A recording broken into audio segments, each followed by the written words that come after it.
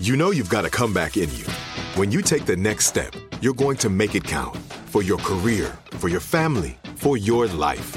You can earn a degree you're proud of with Purdue Global. Purdue Global is backed by Purdue University, one of the nation's most respected and innovative public universities. This is your chance. This is your opportunity.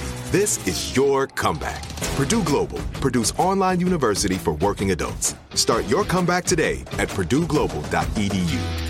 When you have health insurance, it's easy to forget about your out-of-pocket costs. That can be a lot of money. But are your bills accurate? Well, it's estimated that over 50% of medical bills contain errors. HealthLock can help you. HealthLock technology securely connects with your insurance and flags any overbilling, wrong codes, and fraud. You can even have HealthLock work on your behalf to get money back from select past bills. To date, HealthLock has helped its members save over $130 million. So to save, visit healthlock.com today. That's healthlock.com today. Right here, right now. Find your beautiful new floor at Right Rug Flooring. Choose from thousands of in-stock styles, ready for next day installation, and all backed by the right price guarantee. Visit rightrug.com. That's RITERUG.com today to schedule a free in-home estimate or to find a location near you. 24-month financing is available with approved credit. For 90 years, we've been right here, right now. Right Rug Flooring.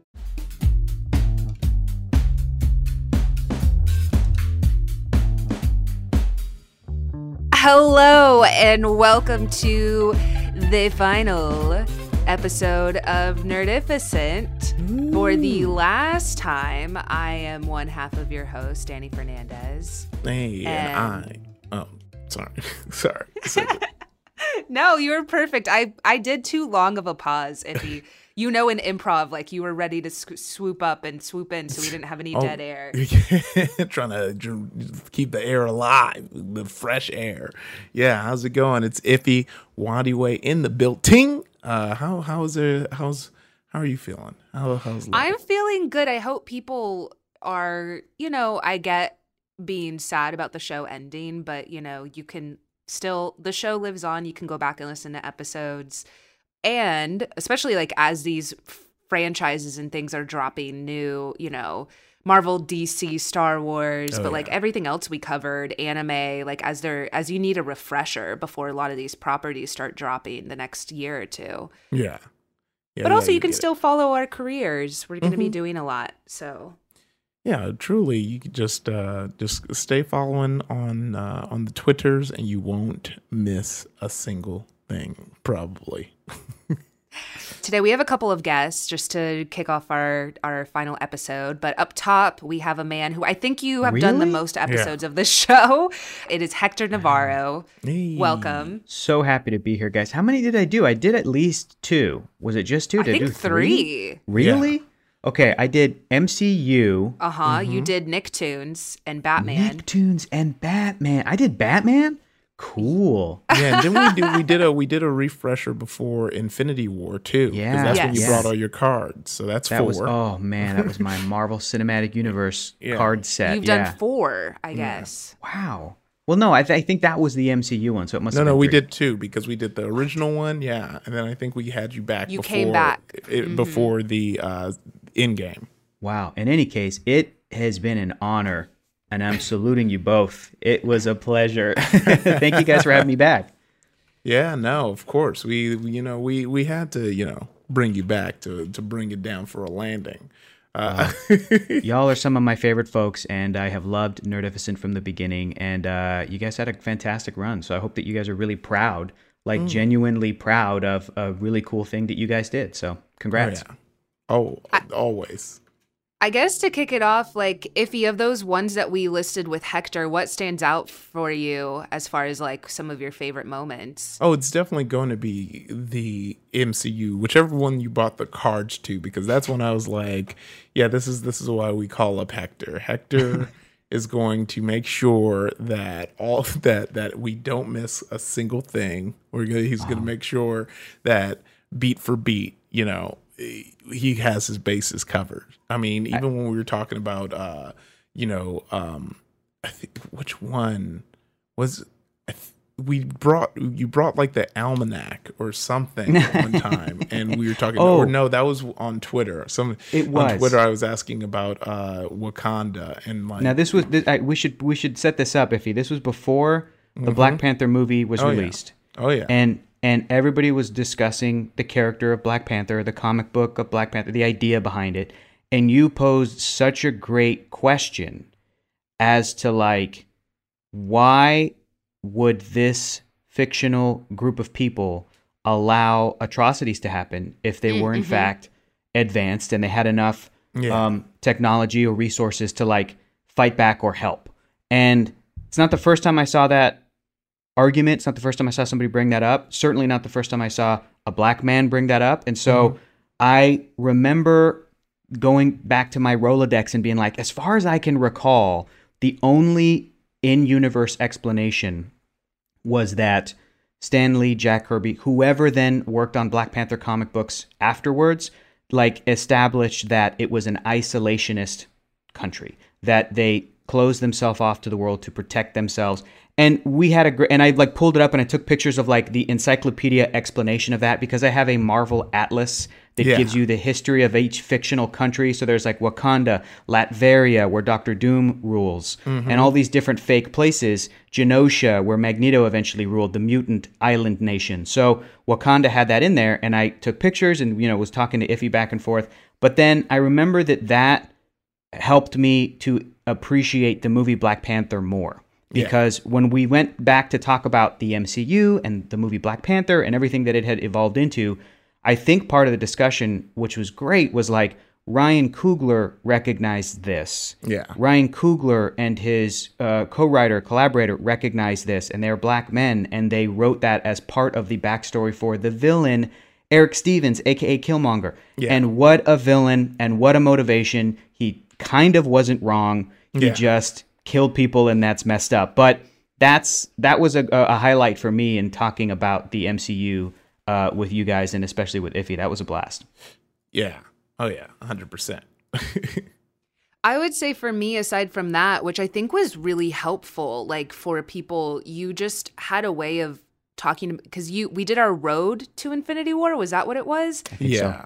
Or something like that. It was insane because you were just able to quickly update people. And then there were some movies like you can watch this, you don't have to. Yeah. One of my favorite things was you actually also have an entire encyclopedia on Nicktoons. And so we did our Nicktoons episode. You were able to pull that out and talk about the start of Nicktoons. I forgot though, what is your favorite Nicktoons show? That's a great question. If we're not counting, because I think we all know Avatar: The Last Airbender is amazing. Okay. And if we don't consider that, because it's something that I think, not to diss Nickelodeon or Nicktoons, in the same way that like I wouldn't diss Cartoon Network or like Disney Channel cartoons or WB cartoons or whatever, but like Avatar and then Korra felt like they transcended Nickelodeon a little bit. Like they really kind of exactly what you mean. Right? Yeah. They got to another level. So if we're excluding them from the conversation and we're like, no, this is a straight up Nicktoon. But I do want to say also a big part of the reason why Avatar: The Last Airbender was so good was because of that infrastructure of Nickelodeon letting those animators do what they did. So like that's a Nickelodeon show too, when that was made, when and where it was made, and who let those creators make it, that's all Nickelodeon. But let's be real. My favorite's probably Hey Arnold. I'm a big Hey Arnold guy. I really love that show growing up. I dig SpongeBob, but I definitely caught it, late 90s, early 2000s on my way, sort of out of that age group. And then SpongeBob turned into this is funny for adults. And it is, but by then I was like, yeah, but I'm into The Simpsons and, South Park and Family Guy and all this other stuff that's more for adults. But SpongeBob's great, but my favorite's Hey Arnold. What are your guys' favorite Nicktoons? Ooh, I think, a lot of the classic Ren and Stimpy, Rocko's Modern Life, not even just because of the jokes itself, but just the art style was always so interesting and kind of pushed the boundaries. Yep. But then SpongeBob has this special place because I remember when they did show the first ever episode after the Kids' Choice Awards, and I was like, oh man, this is wild. So yeah, I remember that. I was so to me, I'm like, okay, this is a solid one. It's so funny you said Hey Arnold, because I forgot that about you, but I should have known, because you remind me of Hey Arnold. Great, thanks. 100%. As long as I don't remind you of Doug Funny, I'll take it. Why don't you like Doug? Doug's cool, but Doug was a dork. Doug, right? Doug was cool, but I was always, as a kid, I was like, look, man, make a move with Patty or stop. But then again, I was that dorky kid. I don't know. I liked Skeeter more. However, Roger now, was better. I swear to God, if Hey Arnold were older, he'd be like the type of like white guy in college that tries to teach you about jazz, like 100%. He's Ryan Gosling? Yeah. So I'm like, yeah, awesome. Absolutely. He is Ryan Gosling. So my favorite, so I also grew up adoring Hey Arnold. It tackled a lot of different things that I feel like were important and felt different for Nicktoons. This is a shout out because we didn't even cover Nick Jr. at all. They were doing work. I love Little Bear. A lot of the stuff that they were doing, but Little Bear always played like classical music and it always felt really safe. But sticking with Nicktoons, I would say Rugrats. I mean, I just adore Rugrats. It's great. It was just so great and really funny. And again, like when you watch it as an adult, there's a lot of like adult humor in there amongst the parents. Oh yeah, Dr. Lipschitz. Yeah. The child psychologist. Yeah, cool. Yeah. What is something that you guys are real proud of looking back on Nerdificent? What's something that you're real proud of? Because I know, here's why I'm bringing this up, because I know that you guys get the most amazing positive feedback. You get feedback from listeners that is so encouraging and so inspiring and so cool. So give me a favorite piece of feedback that you guys got or something that you're real proud of that led to some like a great response. Yeah.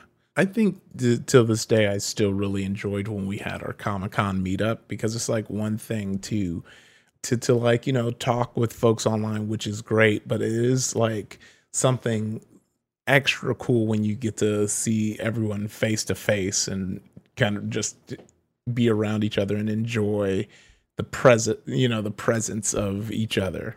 Yeah. For me, I think it's like the multitude of guests that we had on, which are so well versed in every topic that we covered, but allowing people to really hopefully open their minds about a lot of things. Like we've had really not difficult, but like just conversations that a lot of other quote unquote nerd podcasts don't have, or they're afraid to have. And for us, it's kind of just like, why can't we have these conversations and just be more open to representation in comics? When Iffy and I created this show, we really wanted to remove gatekeeping from the nerd community. We want to be like, okay, if you don't really know about this thing, then it's kind of like your philosophy, Hector, where it's like, let's be passionate about it and talk about it, as opposed to being like, you don't know about this, then this isn't for you. Instead, it was like, oh, you don't know about this. Okay, well, let's talk about it and bring someone in that does know. So, but also just, our conversations about getting to talk about queer characters in gaming, getting to talk about representation of women in a lot of these comics, representation of people of color in a lot of these comics, and like also how we were kept out. Because the biggest thing that I see in the comic book community and the nerd community is like, well, this isn't canon. They were white. Like this character was white. And I'm like, that's because all those characters were white. That was what was allowed to exist in the 40s when these were made, in the 40s and 50s. We weren't allowed to be in them.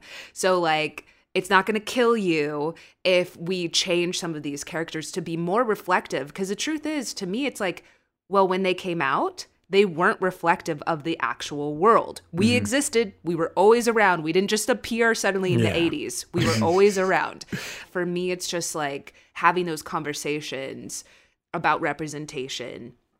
And is really important. I know. I think it is very important because it also just kind of...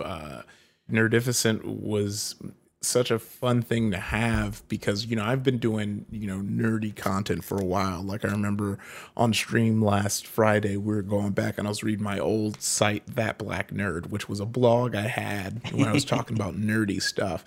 And I pulled it up because I specifically wanted to look, because I remember, and I've said this on the pod before, that knowing you kind of shift my idea of what being a nerd is, because like everyone's like, oh man, the gatekeeping and all this stuff, and what, like, you can change from that. You don't have to be protective, because I wasn't necessarily like a full-blown gatekeepery guy, but definitely the way I talked about nerdy stuff is like definitely I wouldn't never like talk about it that way now, but it is like some of the way that that annoys me now. Like I'm looking at this is I posted this in August 5th of 2011. So I was like 24, and I was talking. This is when Miles Morales was first like announced, and so like I wrote a whole thing on like a Black Nerd's thought on a Black Spider-Man, and like and like the reading through, it's like I think I like it's so funny because I wouldn't treat it the same now, because my big whole takeaway in this is that like it's like, oh, it's not that big of a deal because we've had a Black Nick Fury and all this stuff, right? And also like my whole thing and kind of the way I move now is, even if I did personally think it's not that big of a deal, I definitely don't want to be like stomping on anyone's parade. I don't want to be like, this is why you shouldn't care, because if it's a big deal to somebody, it's a big deal. Like there's no qualifier for a big deal. And the reason that's so funny to me now is because looking at that article and then fast forwarding to when Black Panther came out, and so many white YouTube videos had to be like, this is why Black Panther is not even important. It's not that important. It's not this.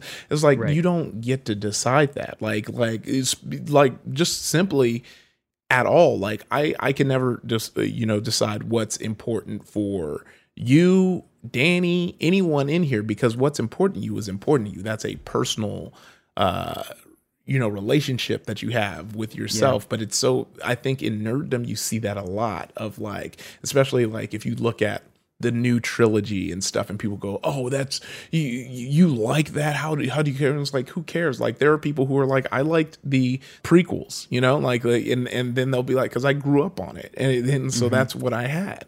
And you don't get to say that it's not good or that, because if you go back and objectively look at the original trilogy, it's not slapping as hard. As someone who came into Star Wars late, who didn't grow up on it, I fell asleep during A New Hope. Like it's all these connections, and I think with nerddom. Ify, I'm just laughing because I think like you're gonna get cast in a Star Wars thing and someone's gonna clip this. Oh yeah, and they can and be like and say that you fell asleep during A New Hope. Right, I hope they do. And you know what? They just the same way they kept playing Hector's own voice when he got cast in DC Daily.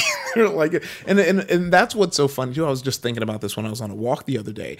Is the idea of appreciation is so much different, right? Mm-hmm. Like I feel like before, and I think I'm gonna yank this. Super producer Joel brought this up. I think I'm gonna mess it up, but I'm gonna say it anyway. I think it was the French Revolution or the New Wave film revolution, where you had critics criticizing the films, and that thus caused the filmmakers to try and step it up, so that it was like a friendly kind of marrying between criticism and creation. And I think now the idea of nerddom is to blindly like it and not call out anything about it. Like, like because I'm a DBZ fan, I can't call out that Mr. Popo is racist. It's like, no, I can appreciate the parts of DBZ that I like and call out that this is a caricature of Sambo that was used in this.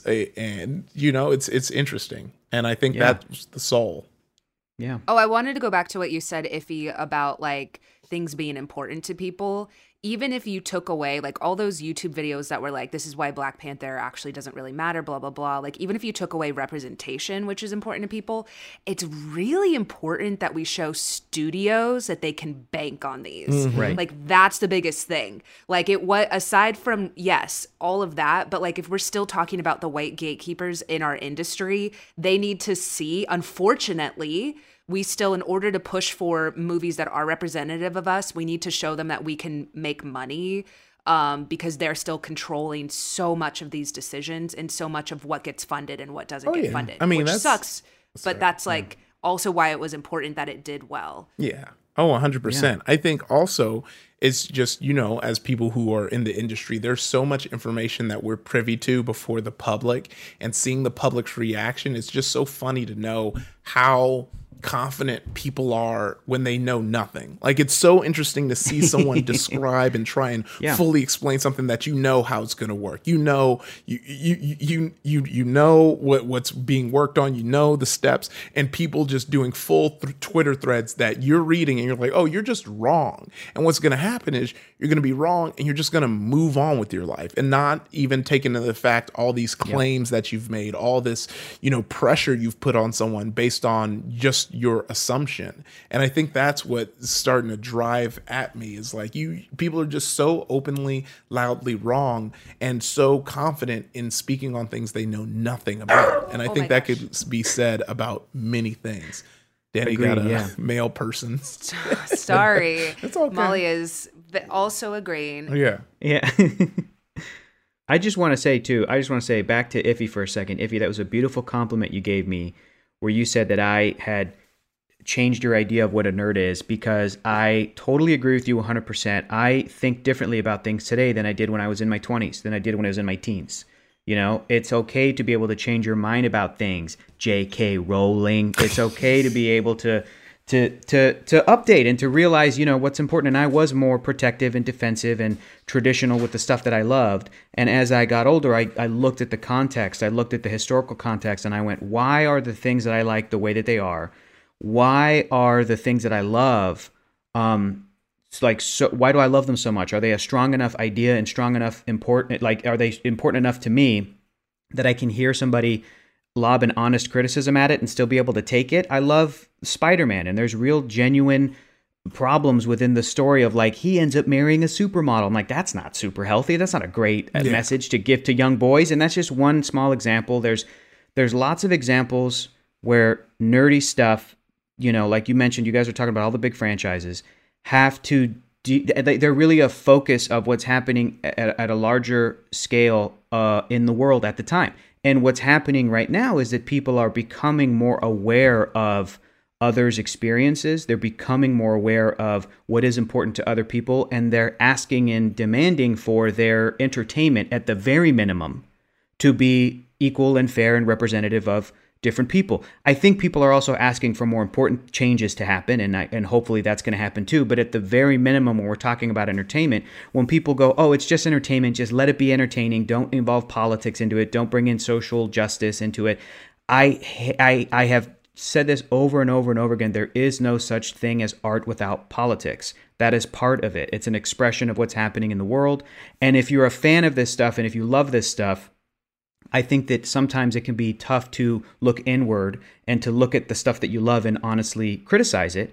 But I also think it can be tough to, in that space of loving an entertainment thing, to look around and point at your peers and point at your colleagues and go, you know what you're doing is unhealthy. What you're doing is gatekeeping. What you're doing is, whether or not you know it, it's upholding white supremacy. It's upholding the patriarchy. Like, it's sexist, it's racist. It's all this stuff that doesn't have to be that way. And you may think, no, I'm just complaining about how I don't like the new Star Wars movies. Well, why? Well, I don't like so-and-so and so. Well, why not? Are you consistent in that feeling with like the rest of the historical context of that particular franchise? And are you aware about the rest of the historical context and, what it does and how it appears? And it's such a bummer to say this, but we've come a long way. We have a long way to go. And in terms of the nerd sphere, like, it may seem like it's small potatoes, but really, truly, really, I think there needs to be much more work done at the level of, like, calling out toxicity on the internet, especially because those big studios, like Danny was mentioning, they are paying attention to the vocal minority. They're paying attention to the people that are very loudly saying, we didn't like Star Wars The Last Jedi because this, and this.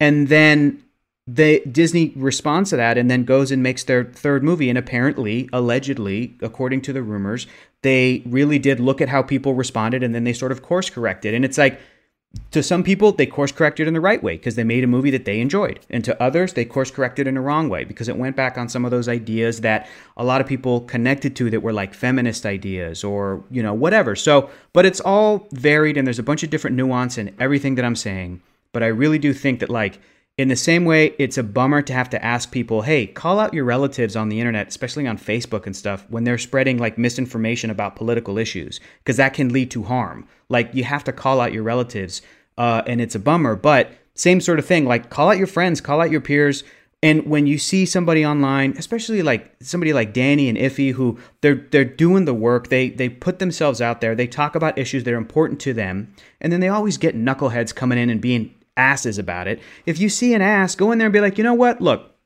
this is why you're mistaken. Boom. And it just helps because it's another voice that is being added to the voices that are saying we care about this stuff and we want to share it with people and we don't want to be exclusive. We want to be inclusive and just be able to enjoy all the stuff we enjoy. 100%. Well, I was going to ask what message you have for the nerd community. That's the message, baby. You did it. You did it.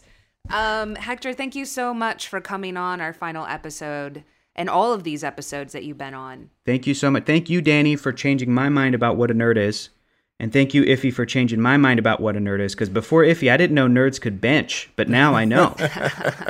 They can bench. Seriously, they can take on animals that are much larger than them, strength to strength, and be able to defeat 100%. them. So thanks, 100%. Thank you, Iffy.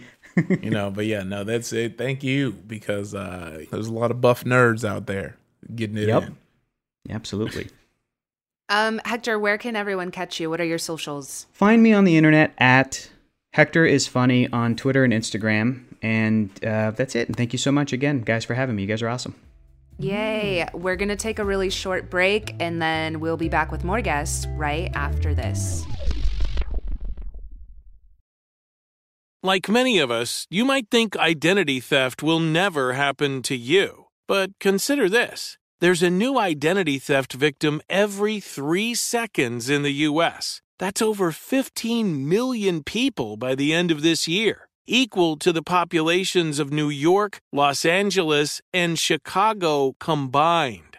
Even worse, identity theft victims often don't even know they're victims. That's why LifeLock Identity Theft Protection alerts you to identity threats, even the ones that don't show up on a credit report, like data breaches, fraudulent bank transactions, loan and credit card applications, and crimes committed in your name. If your identity is stolen, your own dedicated LifeLock US-based restoration specialist will work to fix it. LifeLock protects you in ways that you simply can't on your own. Join now and save up to 25% your first year at LifeLock.com/iHeart. That's LifeLock.com/iHeart to save up to 25%. Identity theft protection starts here. Right here, right now. Find your beautiful new floor at Right Rug Flooring. Choose from thousands of in-stock styles, ready for next day installation, and all backed by the right price guarantee. Visit rightrug.com. That's RITERUG.com today to schedule a free in-home estimate or to find a location near you. 24-month financing is available with approved credit. For 90 years, we've been right here, right now.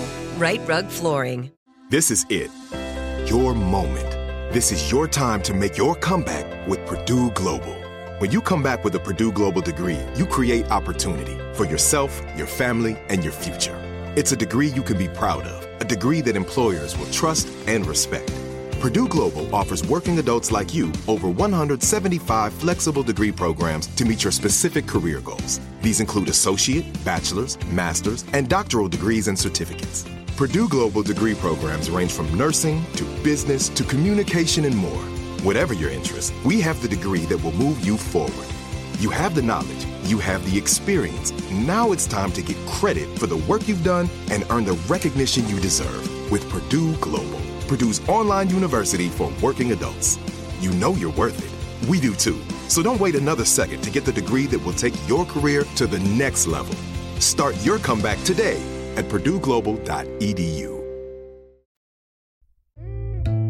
And we are back. Hector is such a joy, always such a joy. But we wanted, of course, on our final episode to talk to super producer Joelle Monique, who joined us this year. Yeah. Hey, lady. Hey, what's up, guys? Yeah. I'm sad this is the last one. It's been emotional for me as a person. What do I do if I don't see you guys once a week? Yeah. I know. We still have our long-standing Netflix parties that we do. That's true. Getting it in. Yeah, no, that's what'll What a wild ride it's been. But yeah, you've been on quite a few eps yourself, and so do you have a favorite episode? Oh man, the Ahsoka episode, which I know happened so recently, but was such a blast. It was so fun to talk about my girl. I'm obsessed with her. And then the chance to defend Ant-Man as potentially the greatest superhero comic book movie of the MCU was amazing because I didn't think anyone would want to hear that argument. And so I appreciated you guys letting me air that out here on Nerdificent. I guess I would, because you're so heavily entrenched in the nerd community as well. Like, what are some things that you would love?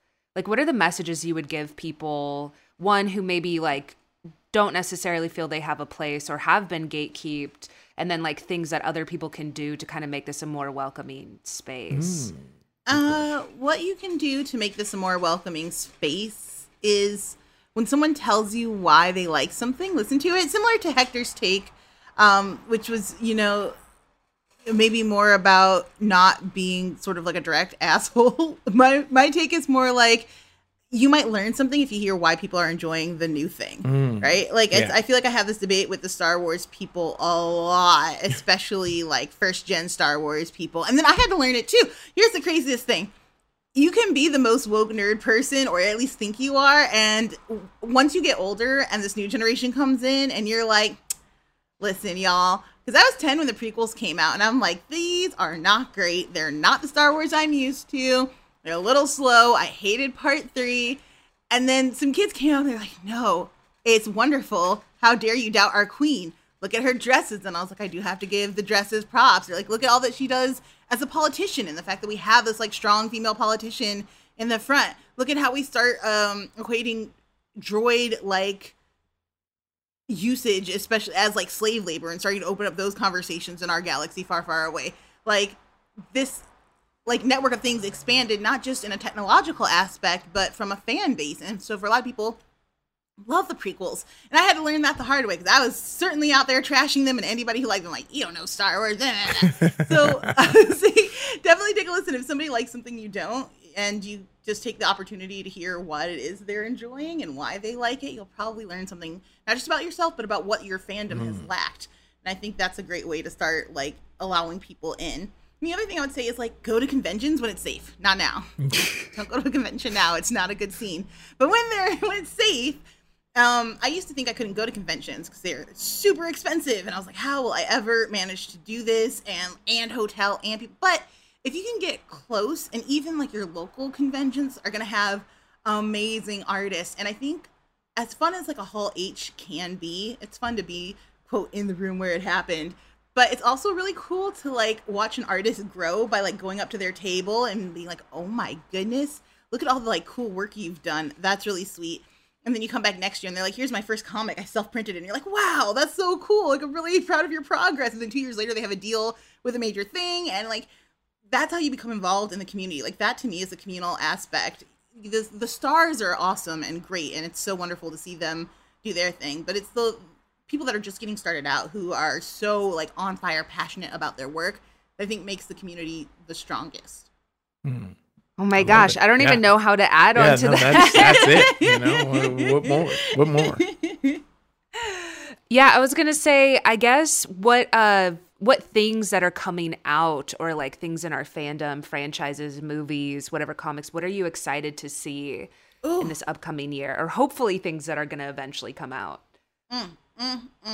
Yes, there's a lot of good stuff. Keeping my Star Wars trend, Deborah Chow. She is phenomenal. If you haven't seen 2014 Flowers in the Attic, perfect. But she's also doing all of the Star Wars stuff, and she's so talented. She directed 2 of the Mandalorian episodes, but now she's taking on, like, I believe the Han Solo series is going to be about what was happening when Han Solo was hiding out on Tatooine, and, like, how was he protecting Luke from afar. And Undercover Dad sounds like the best story ever, and I'm very much looking forward to it. Obviously the Wonder Woman movie can't get here fast enough. I have so many questions. A lot of my faves are in that. So I'm looking forward to seeing that. And then, Avatar: The Last Airbender is really having a renaissance right now with its addition to Netflix. Yes. And if Nickelodeon wanted to pick that up and do anything with another Avatar, I love Kyoshi. I wouldn't mind seeing what happens after Korra. We could go back and do origins of the first one post when he gets his powers. Like, what are the first missions he's going on? So many cool aspects of that series. Even if you just wanted to give me adult Aang, I'm not complaining about it. Whatever you want to do with Avatar: The Last Airbender, I'd be here for it. Let's do it. Yes, same.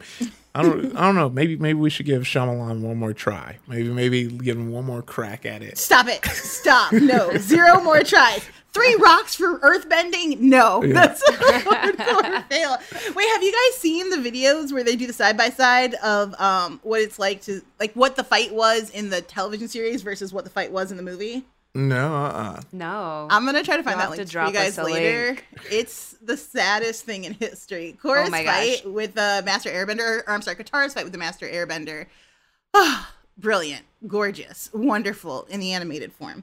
You can drop us a link right now because we have to take another quick break. Yes. And then we'll be back with one final guest right after these messages. Right here, right now. Find your beautiful new floor at Right Rug Flooring. Choose from thousands of in-stock styles, ready for next day installation, and all backed by the right price guarantee. Visit rightrug.com. That's RITERUG.com today to schedule a free in-home estimate or to find a location near you. 24-month financing is available with approved credit. For 90 years, we've been right here, right now. Right Rug Flooring. This is it. Your moment. This is your time to make your comeback with Purdue Global. When you come back with a Purdue Global degree, you create opportunity for yourself, your family, and your future. It's a degree you can be proud of, a degree that employers will trust and respect. Purdue Global offers working adults like you over 175 flexible degree programs to meet your specific career goals. These include associate, bachelor's, master's, and doctoral degrees and certificates. Purdue Global degree programs range from nursing to business to communication and more. Whatever your interest, we have the degree that will move you forward. You have the knowledge, you have the experience. Now it's time to get credit for the work you've done and earn the recognition you deserve with Purdue Global, Purdue's online university for working adults. You know you're worth it. We do too. So don't wait another second to get the degree that will take your career to the next level. Start your comeback today at purdueglobal.edu.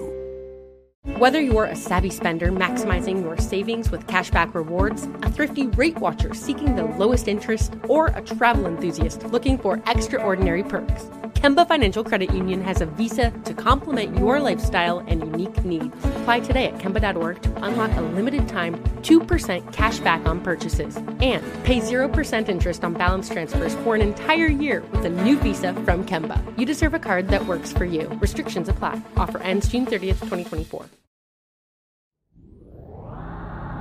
And we are back. Final episode of Nerdificent. And now we are joined by one of my dear friends, Mr. Christopher Smith Bryant. Hey. Hi, guys. How are you doing? Good. How you doing? Are you emotional having the last show today? I mean, I think we've been pretty chill. I think it's going to be one of those, like that. I always call it the Will Smith moment. That's how I deal with emotion. That's how the TV taught me how to deal with emotions as a black man. Is you let it happen, then you come back to the empty house. Like I'm gonna log into an empty Zoom on next Tuesday and be like, "Where are all my friends?" Chris, you were on for a couple of our episodes. One of my favorites is our queer characters in gaming, which we just ran for Pride a month ago. You were also on our Sims episode, I remember, with Claire Max. It was funny because both episodes we talked about how nerd culture is very important for any marginalized group, especially marginalized groups that are using nerd culture for escapism. It's funny, I was just having an interview about Comic-Con this year because it was all online, and I was like, I felt like it was so amazing because it was finally super accessible for the groups that need it the most, which are marginalized communities that don't usually have access to Comic-Con. Or now money. they feel like they could, because it is such a privileged thing to go to Comic-Con. But really, the people who need it the most are people, marginalized groups in the middle of, the country who need that community. Mm-hmm. So for them, I think this year was actually really a brilliant year for that. Yeah, no, that's super. That's what I was thinking about too. Is just, especially just like even people who maybe have the financial means, but just the I don't know, all the walking around, getting around this packed city, or if you're not comfortable around large groups of people, you can finally get all the info and all that, and still be at home and not dealing with people pushing you out the way so they can get a toy from Hasbro. The Funko Pop collector bros are slightly. That's just a scary level that I didn't know existed. Especially when you go to their house and they're just all staring at you, all of the little eyes, the Funko Pop eyes. It is kind of elitist in the fact that they'll nab them, right? You have to have the accessibility to be able, and again, we're talking about something that's less than $30. Yeah. So having the accessibility to get to be in San Diego, get to stay there. Again, I've talked about this. The hotels that weekend are insane. I got to stay at the Marriott for one night because another company was paying for it. And I was like, oh, I just, instead of changing rooms, because I normally have to change rooms a bunch, I'm like, I'll just stay another night. And I called down at the front desk. I'm like, how much is it? And they're like, oh, it's $800. I'm like, oh, okay. No, I'm good. Yeah. I'm good. I'll sleep on someone's cot. Yeah. But just being able to be there, like you said, or the badges are $300 to $400. And so they nab these toys and then they sell them for $300, $400. And it's just like you were saying, it's keeping the people who actually need this community, who could benefit and enjoy some of this. It just keeps them out. Yeah. So I'm just hoping that they continue to live stream panels, even if they have them in person. I would love if they live streamed them, more of them. And I would love if the exclusives are just available to the masses like they were this year, online and everything, because I want people, especially people people who have disabilities, people who have, so for the viewers who don't know, I'm on the autism spectrum, and crowds for me are very difficult. So I can't imagine, especially, people who might, I hate using this term, but lower functioning people on the spectrum who can't go out to Comic-Con. I want them to have the ability to, to feel like they are a part of it. Because community, especially in the geek world, is one of the most important things that we can have is community. So that people who might feel lonely or who use this as some sort of vice can use this as a way to bring people together rather than be more and more further divided. Yeah. I would say that's what, being that this is your last show, that's what I appreciate really what you guys created, is you created a voice in the nerd community that is very needed. That is it isn't just a white cis male space. Many people need this community. And I think that you guys created more than just a podcast that, people could bring facts. You gave a voice to, I think, people who didn't hear themselves heard in any other, sort of nerd media. Yeah. Thank you very much for that, Chris. Yeah, I know. We adore you. Oof. Can you tell us a little bit about the Comic-Con panel that you did? Because people can catch that right now. They can watch it. Yeah. Oh, yeah. I think there's a cool thing about both me and you had panels about feminism, right? Yours was about, can you tell, you first, what was yours? Mine, I think mine, the title I'd have to look up, but it was essentially representation of women. We actually were featured in Huffington Post, which I'll tweet out from the Nerdificent thing, but we had an entire article dedicated to our panel that talked about tropes, a lot of the things that we tackled with how the misrepresentation of women in media still today in 2020 and how we can fix that. Because I think it's a lot to point out, they do this, but we also pointed out, here's a way that you can fix that. So I'll drop a link to our panel. It was really awesome. I saw some of the clips of it, and you are so well spoken, and it was such a great panel. Mine was the power of female friendship, and it featured the cast of Sailor Moon and also our good friend Sam Maggs, who is the writer of Captain Marvel. And it was cool because it was a panel about Sailor Moon with also being more than Sailor Moon. It's about like how important it is to discuss female friendships in nerd media and how there are very few, like even a lot of the superhero books, it's a female that's working alone, and how important it is to have talk about relationships in writing and in nerd media. Yeah, you're totally right. I wanted to talk about just even the exclusives real quick before jumping back into this. But there, back in the day, I knew people who got, you were talking about getting the free hotel, but I knew people who got free tickets to Comic-Con from sellers. They'll get their ticket, and all they needed from them is to sit in the Hasbro line to help them buy it up. So they're out here like abusing the system to do like there are systems in place meant to kind of make exclusives more accessible, and people are going out of their way to go around it and sell them for way too much money. And I think it really, really kind of sucks that people was like, we'll do that. But I think, that was the one thing that it's funny because, Who Shot Ya, the other podcast that do, their whole tagline is a movie podcast that isn't three white dudes talking. And it was funny because that's essentially what we wanted to do with Nerdificent, where it's like we noticed this space, and even though now, like, even though there are a lot of things that were around before us and came, but I think now people are actively kind of searching for different voices out there. But like, it felt like when we were coming together to make Nerdificent, it was like there weren't anyone kind of propping up these like diverse voices. It was the same, the same white voices you'd hear. And that's why it's even funny seeing, G4 and everyone being like, I hope they have all, the same hosts back. And it was like, do you though? Do you want the same? Like, we've come so far from when G4 went down. You want the same. That was the unfortunate thing. I loved G4 growing up, but all the hosts were like white people. And you have people being like, oh, well, it better be the same host. And I was like, it better not be the same host. It will. Yeah. And I think it's because, people don't realize how weird that would look, people. And that's why I kind of talked about in the Hector portion, this attachment to nostalgia for nerds. It's like, oh, you want the same thing. And I think that's the same, that'll be that problem with Star Wars. And every time we see, there are people who find their nerd thing and they put it in a time capsule. And I was talking with a friend, and she was talking about a show she was watching with her partner, right?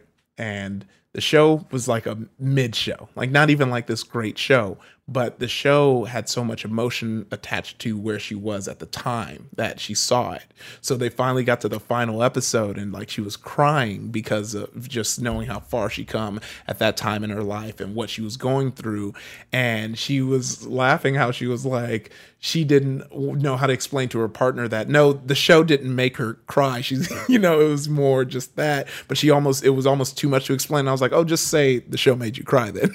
Like, that'll be easier. But I think that's what people do to nerddom, is especially like when you see it. And even I do this, but I think it's good to kind of like notice it and don't become one of those people who make your identity these nerd things so that when something is changed about it, it feels like they're trying to change you. And that's what you're seeing. When you see people have these violent, aggressive reactions to characters changing, people changing, it's because they put so much of themselves within this property that they don't own or have control over, that when it changes, it feels like someone's trying to change them and they have to fight for it. And really, it's like appreciating what you got from it and not attaching yourself to it. You can be attached to it, but you shouldn't make yourself a part of something.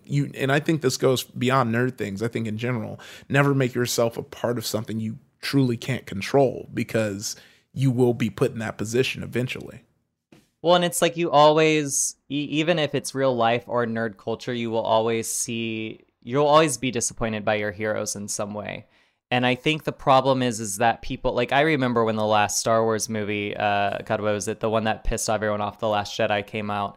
And a lot of these nerd bros had this violent reaction to seeing Luke Skywalker become and end up such a flawed human being, where in their mind that might have been Mark Hamill in that time might have been like a father figure, this person that lifted them up. So it's like, I think you're right. The Last of Us 2 is a great example because that's something that's dividing the nerd culture in a way. I think people put so much of their self on the first game, and when the second one broke everything down, they couldn't appreciate what was new because they wanted the same feelings that they had with the first game again. I also think that there's a huge thing in what you were saying, which is like the nerd community collecting versus community. Like, instead of focusing on collecting every Funko Pop or every this, Comic-Con should be about the community, and it should be about getting together. And I think that that's one of the things that's hard to watch. That was cool to watch this year, is that it kind of became again about the community, even though we are all so, distanced and everything, and made people focus on like, wait, the important thing isn't getting these Funko Pops or this and that. I want to be around my friends.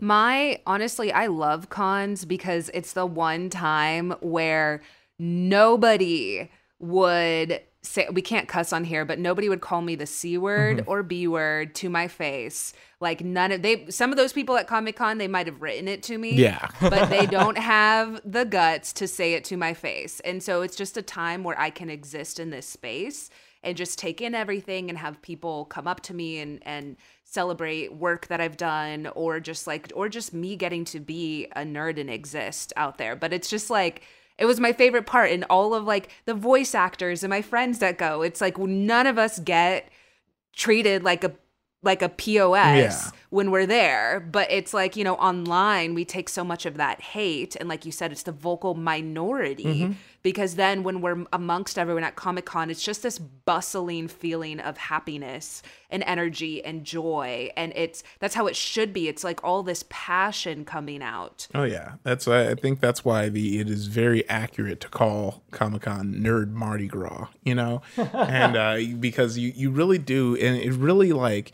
even as someone as dorky and extroverted as me, you get to see people kind of come out of their shell, dancing, having a good time because they feel comfortable and safe. Because I think one of the things that keep people from being, as open, and I think this goes, once again, another one of those things that go outside of nerddom, is just like how much people will relate to you, how much you trust. You don't want to, let loose in front of somebody you fear might make fun of you or make you feel less than for doing it. So when you have all these like-minded people, you're like, oh, this person over here is dressed as Link. Oh, they're definitely not going to judge me for like busting down on this Ocarina Jam, and that's what I love, is just seeing those faces, and you're seeing people light up, and also that's why, as much I was almost gonna say as much I'll say I dump on San Diego as a city, as a whole, as a county, as a part of the world. I do love that San Diego has given in and allowed the nerddom to just take over downtown, which is why anytime people are like, oh, it moves to LA, it's like, no, it can't. Like, as much as Angelino I love, there's just too much going on. Like, everyone's always like, oh, LA sports fan, don't care. I was like, no, we just always have something going on. I'm sorry, when there's a Lakers game, there's probably a Taylor Swift concert going on next door. There's also a baseball game. There's so much going on that, like, you almost have this, like, you're not hyped. I'm sure in Cincinnati when the Bengals play, that's a whole event because and sorry. It's like no, I was gonna say it's kind of like E3 for me is usually right after Pride. Oh my gosh, so I'm like walking into E3 hungover, eye bags just like kill me. Because it's true in LA, it's like we don't have that hype because it's like there's always, but with Comic-Con in San Diego, I mean, it was cool. I had a friend that FaceTimed me, and there were people still in the middle of the street, social distancing, trying to kind of experience Comic-Con, even though they couldn't be there. Yeah. I can only imagine. Yeah, San Diego probably felt the change of all this the most because especially all those businesses, like as much as, you know, Yeah. there's always like one or two weird bars that are trying to like make fun of the Comic-Con thing. But as much as even they will do it, they probably make so much money from the city just being flooded. Every bar, like it really, like I think they're going to feel, unfortunately, a huge financial hit, because I'm sure all these businesses make buku bucks because every bar is packed, every restaurant, like no matter where you want to go. If you're thinking of, okay, since I wasn't able to go because of the Rona, I'm definitely going to Comic-Con next year. Let me let you know that no matter how far you push out, you just go get a good Airbnb, go to the Rouse and cook up a dinner, and then save one night where you're really willing to wait for an hour to have a good dinner, because everything is so packed. But it's kind of why also I like that this Comic-Con was online, is that I'm hoping that in smaller communities and people who can't get to San Diego, they can have a local bar night where they all watch panels together, or they can have like a mini Comic-Con over there. Yeah. Yeah, I think that would be beautiful. Oh, yeah. Well, Chris, I was going to say, as we're wrapping up here, do you have any words of encouragement for nerds, maybe any of them that might be on the spectrum or queer, like anything that you've had to deal with trying to make space for yourself in this community? Do you have any words of encouragement for people who aren't quite there yet? I think that now is one of the most difficult times because of the distancing and everything that people are, the social distancing. And we've already had an issue of, it's like what you were saying, Danny, how you would go to Comic-Con and finally people were not calling you negative words to your face. But they do that online. And unfortunately, the one negative side to all of the distancing is people are more vocal and more fighting online now, more so than ever. So I have the weirdest thing that is just try to not argue on the internet would be my biggest thing. Try to find Zoom calls, if you're doing Twitch, some way though of still meeting people and connecting with people where you can actually talk to them versus then just tweeting them. Because the most important thing for us to do as nerds is to have some sort of community together. And that's one of the things why I'm so sad about this show, is because I know that it was, it wasn't just a podcast in a weird way. It was kind of showing the actual community of nerds that are not always represented in, every nerd media. It was showing you had people who are trans, every single color, like you had such a diverse group of people. And I think in some ways it wasn't just a show, it was kind of a show of a community, and it brought people together. Every show that you guys do, I have people that reach out. So that say like, thank you, I felt like my voice was heard. And I think that what we can continue on with the spirit of Nerdificent is just continuing positive communication, but also communicating like how you guys do in this podcast. People hopefully not just talking over Twitter, but being like, hey, do you want to go on a Zoom call and talk about this game, or talk about why we have a difference of opinion of The Last Jedi, or like whatever, like actually have those conversations where you can see and talk to the person instead of just relying on Twitter, because I think that will be the way to make sure that we have a community and have connection with each other in a time where connection is very scarce and is, fleeting. So that would be my advice. Thank you for coming on for our final episode, Chris. No worries. Thank you for having me. I love you guys, and I'm very proud of everything that you created with this. Well, where can everyone catch you? You can see my Instagram at Tinder Chris. That's TENDER Chris, CHRIS. And you can also see me and Jenny Yang have a show that is every other week called Comedy Crossing, which is a comedy show in Animal Crossing. Also my charity, which is a queer gaming nonprofit, the biggest one in the United States. It's called LAGS, Los Angeles Gaming Society. You can find us on Instagram as well. Yay! Thank you guys so much. Look at my friend doing so much. Definitely wanted to shout out super producer Joelle Monique. Thank you again for all of your hard work. Can you just plug your socials again really quick for the peoples? Sure. It was an honor. It's a lovely show, and though I'm sad to see it come to an end, I do think it stands as a lovely historical record. So if you guys want to follow me, I'll be producing a couple new nerd shows coming down the pipeline here at iHeart that I cannot talk about yet, but I am very excited to share with you guys. I'm all over the internet at Joelle Monique. That's JoelleMonique. And of course, our engineer, Zach McKeever, who has been with us since day one. Yeah, holding it down. Yep. You don't ever hear him, but he is why we sound good. Yeah. Of course, Jaquise, our editor, is also why we sound good. Yeah. He cuts out a lot of things to make us sound smart. Yeah. And, he's been on the pod before, and he has his own pod, Culture Kings. We had Dan Goodman, Jack O'Brien for, believing in the vision, Anna Hosnier holding it down with us at the top. And every guest who's ever came on, and every one of you who has ever listened, you're the only reason we've been able to do it and made it great along the way.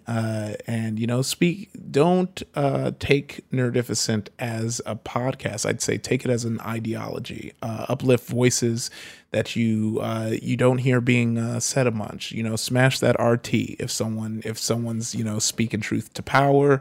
And I think feel free to nerd however you want to nerd, as long as it doesn't encroach on anyone else's vision, and don't let anyone ever make you feel less than for doing that. And as we'll say for the last time, stay nerdy. Wow, we actually got it together on the last time. I know. See? Wow.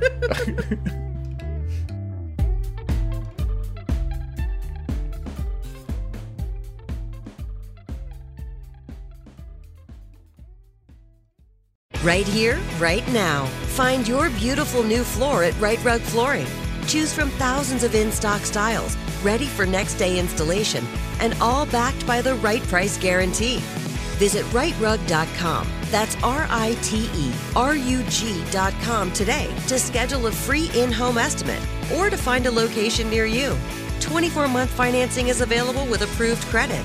For 90 years, we've been right here, right now. Right Rug Flooring. Whether you're a savvy spender maximizing your savings with cashback rewards, a thrifty rate watcher seeking the lowest interest, or a travel enthusiast looking for extraordinary perks, Kemba Financial Credit Union has a visa to complement your lifestyle and unique needs. Apply today at Kemba.org to unlock a limited time 2% cash back on purchases and pay 0% interest on balance transfers for an entire year with a new visa from Kemba. You deserve a card that works for you. Restrictions apply. Offer ends June 30th, 2024. MTV's official Challenge podcast is back for another season. And so are we. I'm Tori Deal. And I'm Anissa Ferreira. The wait is over, guys. All Stars 4 is finally here. And this season takes it to a whole new level.